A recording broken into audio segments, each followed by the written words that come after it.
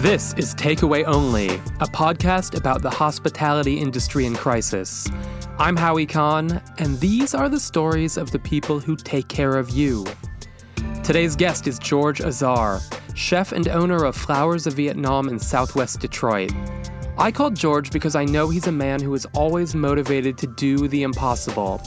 He is a Palestinian-American chef cooking technique-driven Vietnamese food in a working-class Mexican neighborhood of Detroit. George has made his mark on his city and beyond. So I wondered what George would do in the face of this pandemic. George is here to tell you the decisions have not come easy. He's here to tell you his earnings have been slashed by 2/3. And he's here to tell you that he and his team are reinventing their restaurant every single day.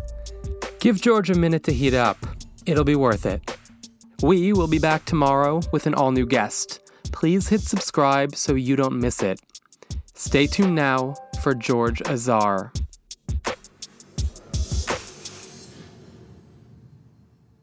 George, hi.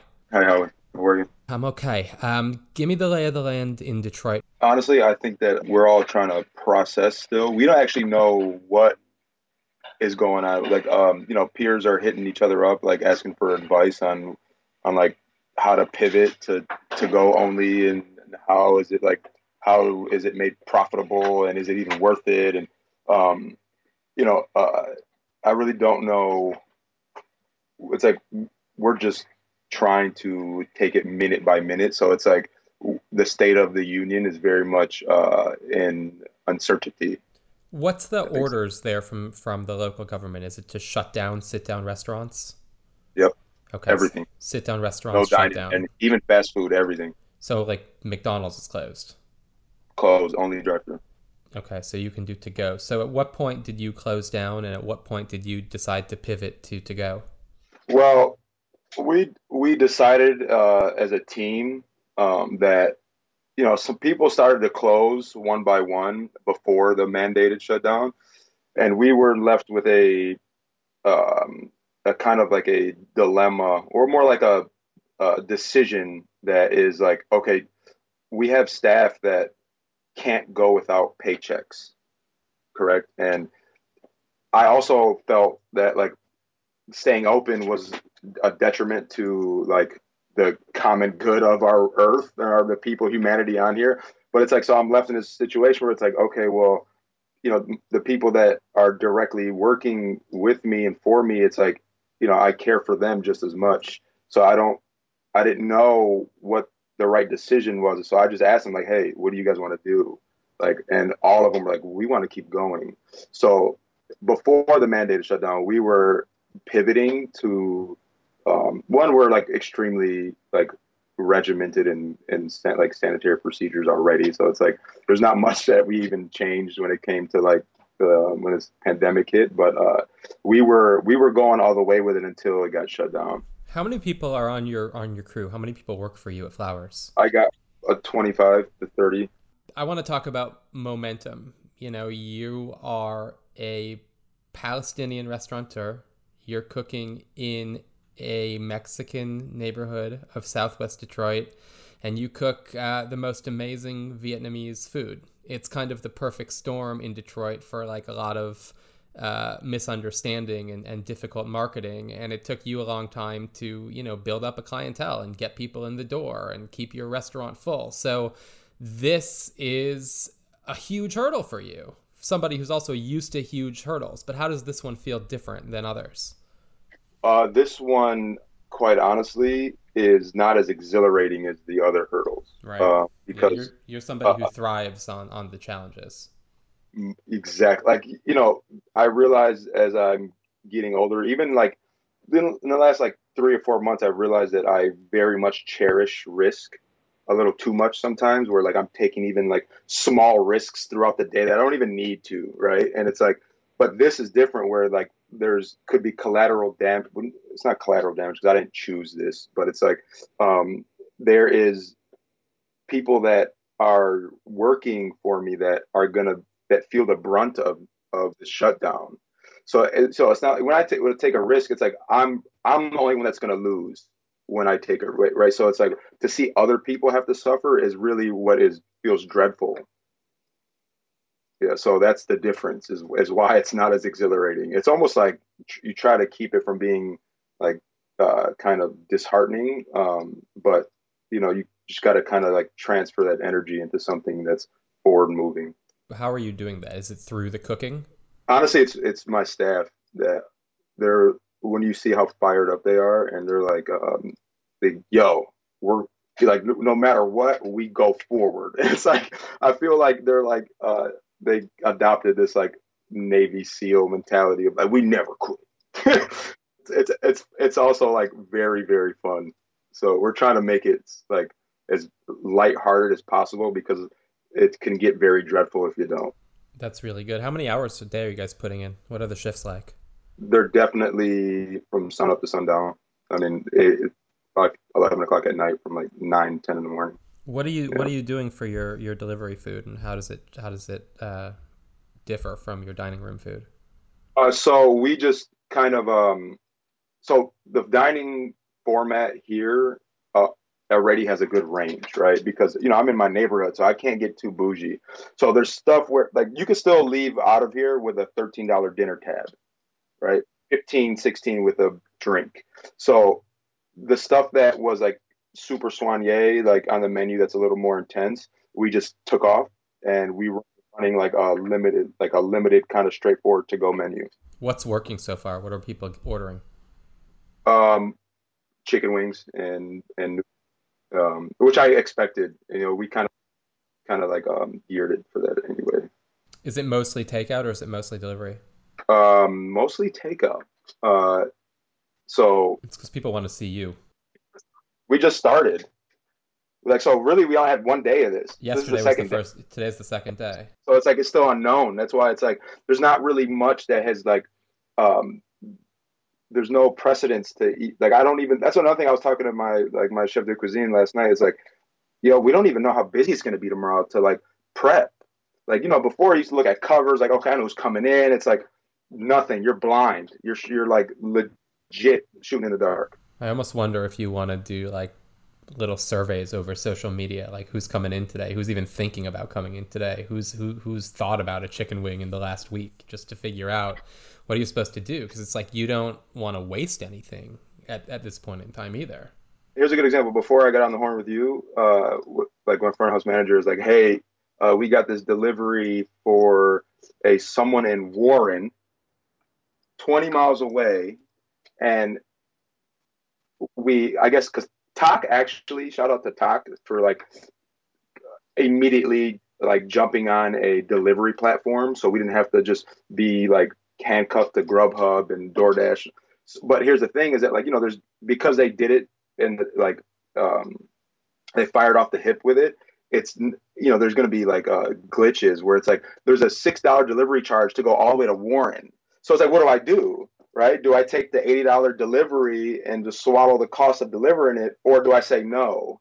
So it's like I just put my hand up like I'll talk to you in a minute. So it's like, what do you do? I'm gonna end up going to deliver it myself, which is crazy. Which is I mean, it's like so I don't. That's what we're doing is like literally minute to minute making decisions and cooking to go food. Wow, so you're the delivery service too, Yes, hand delivered. You're gonna get farther. absolutely. You're gonna get calls from farther out than Warren. So it's like, what do I do? Do I say no? We need every single dollar of revenue that we can get. So for me to say no is like against my beliefs, period. You know what I mean? Like I can't. So I'm going to end up going to deliver it. I already know. Has anybody show? I mean, I know how Detroit works, and if someone's open, someone's going to be asking for a job. Has anybody showed up at your restaurant in the last couple of days, seeing if you're hiring? No, actually, it's a good question.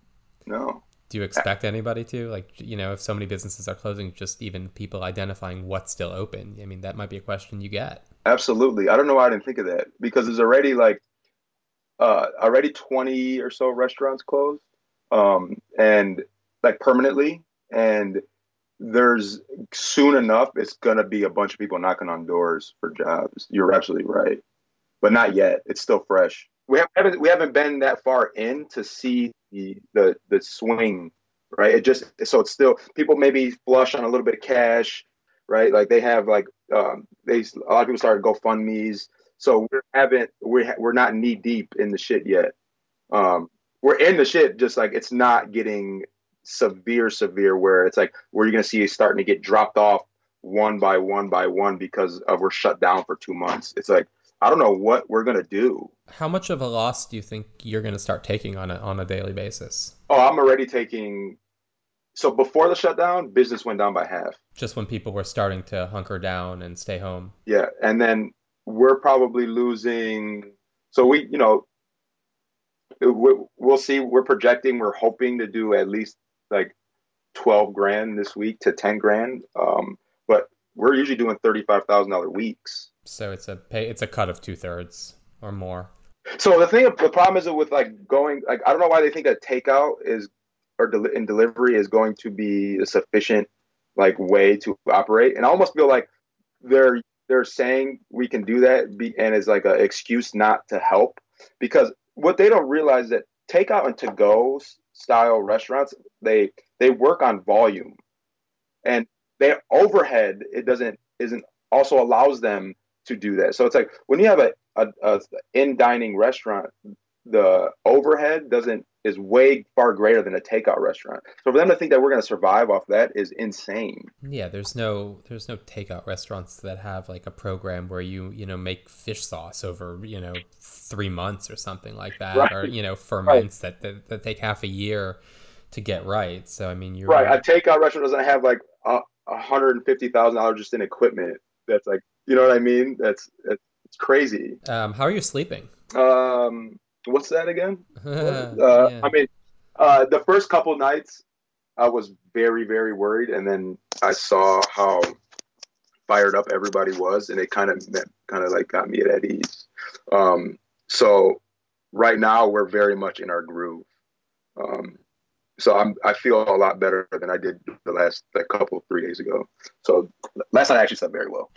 That's good. I wonder if you're going to see any, like elevated cooking or like innovations. People just kind of can figure out things sometimes when there's trouble. Great point. So I was saying yesterday that what people aren't like, if we think about it, if Tock can build out a digital platform for a restaurant facade in a way, then that leaves us the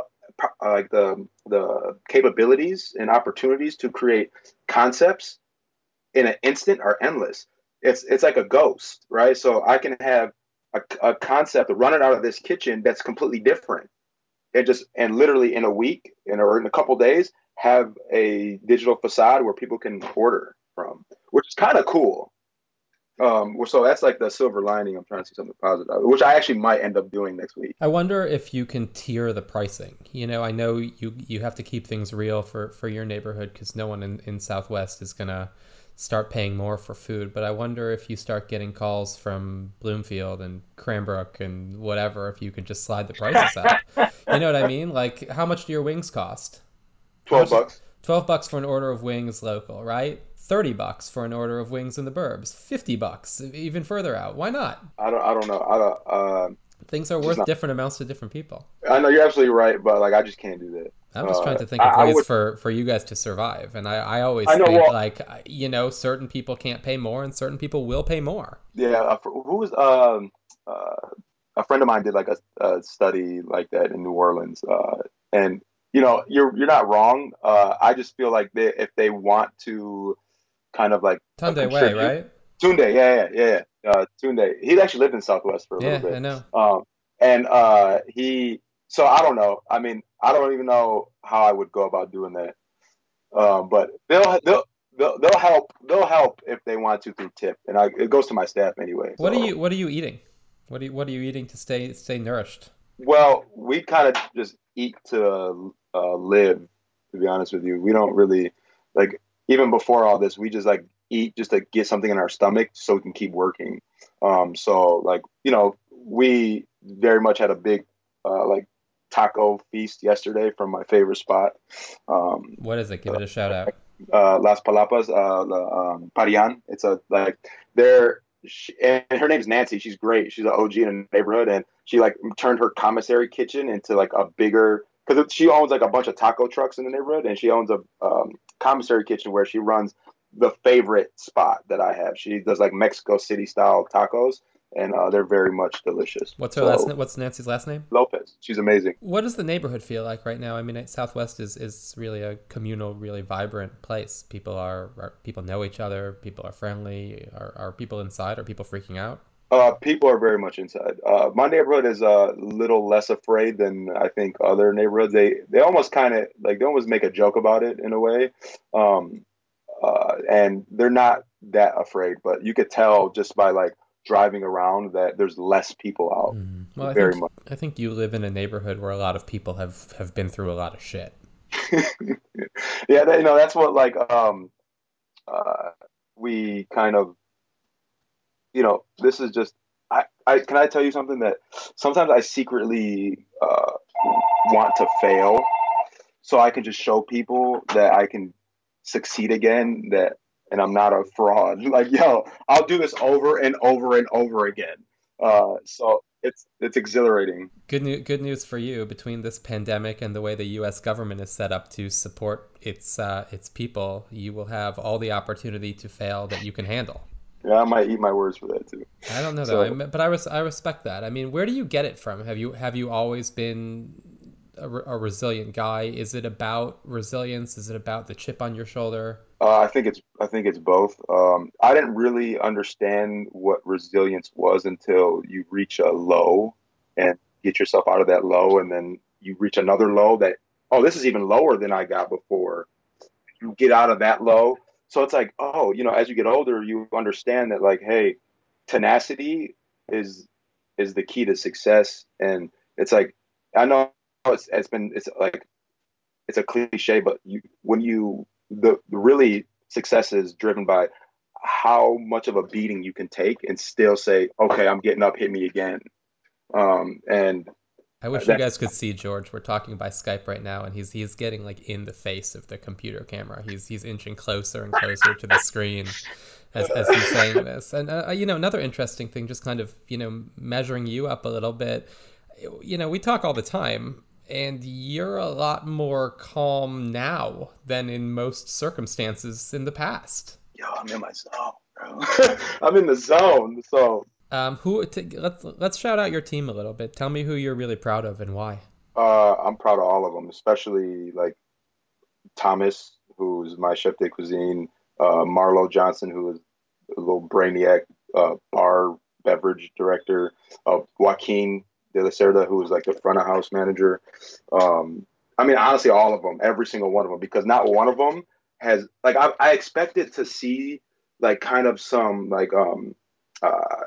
quiver, because they saw it in me. You could tell like when I'm like kind of in like frustrated or down, they'll notice, and I notice that I'm bringing the energy onto them, so I quickly have to pivot and be upbeat. So really, it was just none of them quivered. That's what I'm proud of the most, and they got me fired up. What does a bar and beverage manager do right now? I mean, there's no drinks. I might not be able to say that while we're recording, but we want to, we're allowed to actually sell bottled product. So bottle up So some Marlo Johnson special cocktails and send them out into the world. yeah, Uh, yeah, are you? You know what? Put that in a box. Ship it to Brooklyn. without a doubt, Get a little mail without a order. doubt. Get a little mail order going. How about you just How about that? have an excuse to come here? I How are you? Are you I, holed up? I You're would holed have up, to. I aren't would you? have to walk there right now. I guess I could drive. Yeah, I'm at home. I'm talking to you from my room. Where? It's not where I Where? usually do interviews. I know. But I'm definitely thinking of you guys. Do you start each day with a motivational huddle? Do you guys talk about it, or is it just like everyone's silently So locked in? so what's funny is that I'm very much obsessed with like our special forces in America and also in other countries, and I'll like every other night we'll send them like a story about one of them that what happened, and like the other day I sent them a story that Rob O'Neill said when he went to go rescue Marcus Luttrell, who got stranded. He got like one lone survivor dude. Uh, at one point he was like he went to go they couldn't take a helicopter. They had to walk up the crazy mountain, and one of the rangers that he was with, because it was SEAL teams and rangers together trying to go get Marcus, he stopped. He's like, I can't go any further. And Rob O'Neill was like, well, you go tell Mrs. Luttrell, his mom, that you couldn't go save her son because you quit. And he goes, you're right. He got up, he goes, and listen, and the next 3 steps, you're gonna have to tell me the same thing because I want to quit too. So that is like, I wanted to tell them like, hey, even if it gets bad, just remind each other that we don't quit and we just keep moving forward. So you're running some Navy SEAL ops there. We're the SEAL team of Detroit. That's amazing. Here. I wondered at one point if you were actually CIA. No, maybe in a past life, but I don't know. Yeah. What's the rest of the day look like for you? Lunch service is pretty much dead. First lunch service ever, and is like I got one order and warn, and then the rest is I work a section every night now because we're as thin as we can be. So the people that work full time have the kind of seniority in getting hours, and the ones that've been here the longest, it's like it is what it is. You have to make cuts. So the people that were here the longest and are full time get hours first. So that working a section every night. Is your whole team getting hours or just a segment? Not only the full time employees that are getting hourly. Yes, but we have we're also like gauging it as it goes. So it's like this is the first week. We don't know how busy it's going to be. So we might get hit tonight and okay, got to staff up for next Tuesday or next Thursday. That's really interesting. So it's kind of play it as it goes. Yeah. I mean, New York is not. I mean, you guys can't go out to eat either. Is it busy? No, the restaurants are. No, man. Everything's closed here. A lot of people have laid off their staffs. There's a lot of GoFundMe pages up to have emergency funding for people. People don't know, because New York's so population dense and there's so much spread here. It might take longer to flatten the curve here than in other places. So I think we're inside for a long time. There is some takeout. There is some delivery. I'm trying to, buy gift cards to places, buy merch for people who sell merch, whatever I can. Spending money on GoFundMe. Tell people how they can order your wings in Detroit. If Detroiters are listening, go Grubhub, DoorDash, Uber Eats, or you can go on our website and order through Tock, and we have like pre-to-go packages, which is great, and then they're all open for delivery and curbside pickup.